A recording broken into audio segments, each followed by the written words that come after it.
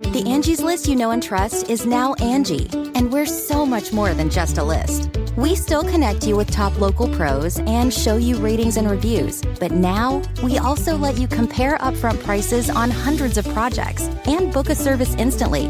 We can even handle the rest of your project from start to finish. So remember, Angie's List is now Angie, and we're here to get your job done right. Get started at Angie.com. That's ANGI, or download the app today. Good morning, I'm Margie Ellisor at Fox 2 with your St. Louis news, driven by Bomarito Automotive Group. A 4-year-old boy is recovering from being shot in the leg while someone shot at a woman. This all happened in North St. Louis overnight. Someone shot that 30-year-old woman around 10 at North 21st Street and Ferry Street. She is in critical condition. At the same time, a vehicle passing by was hit by gunfire. A 4-year-old boy in that vehicle was shot in the leg. His injury is described as minor. A former Florissant police detective out on bond this morning. St. Charles County prosecutor Tim Lomar filed charges.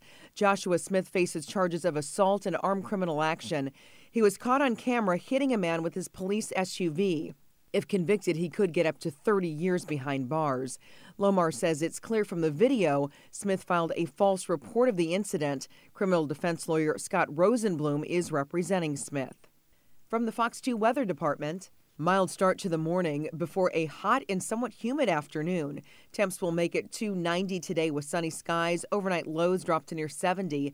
Tomorrow, we can't rule out an isolated storm with highs still in the 90s. Into the weekend, we are watching for scattered storms both Saturday and Sunday as a cold front approaches from the northwest. Temps still warm into the weekend.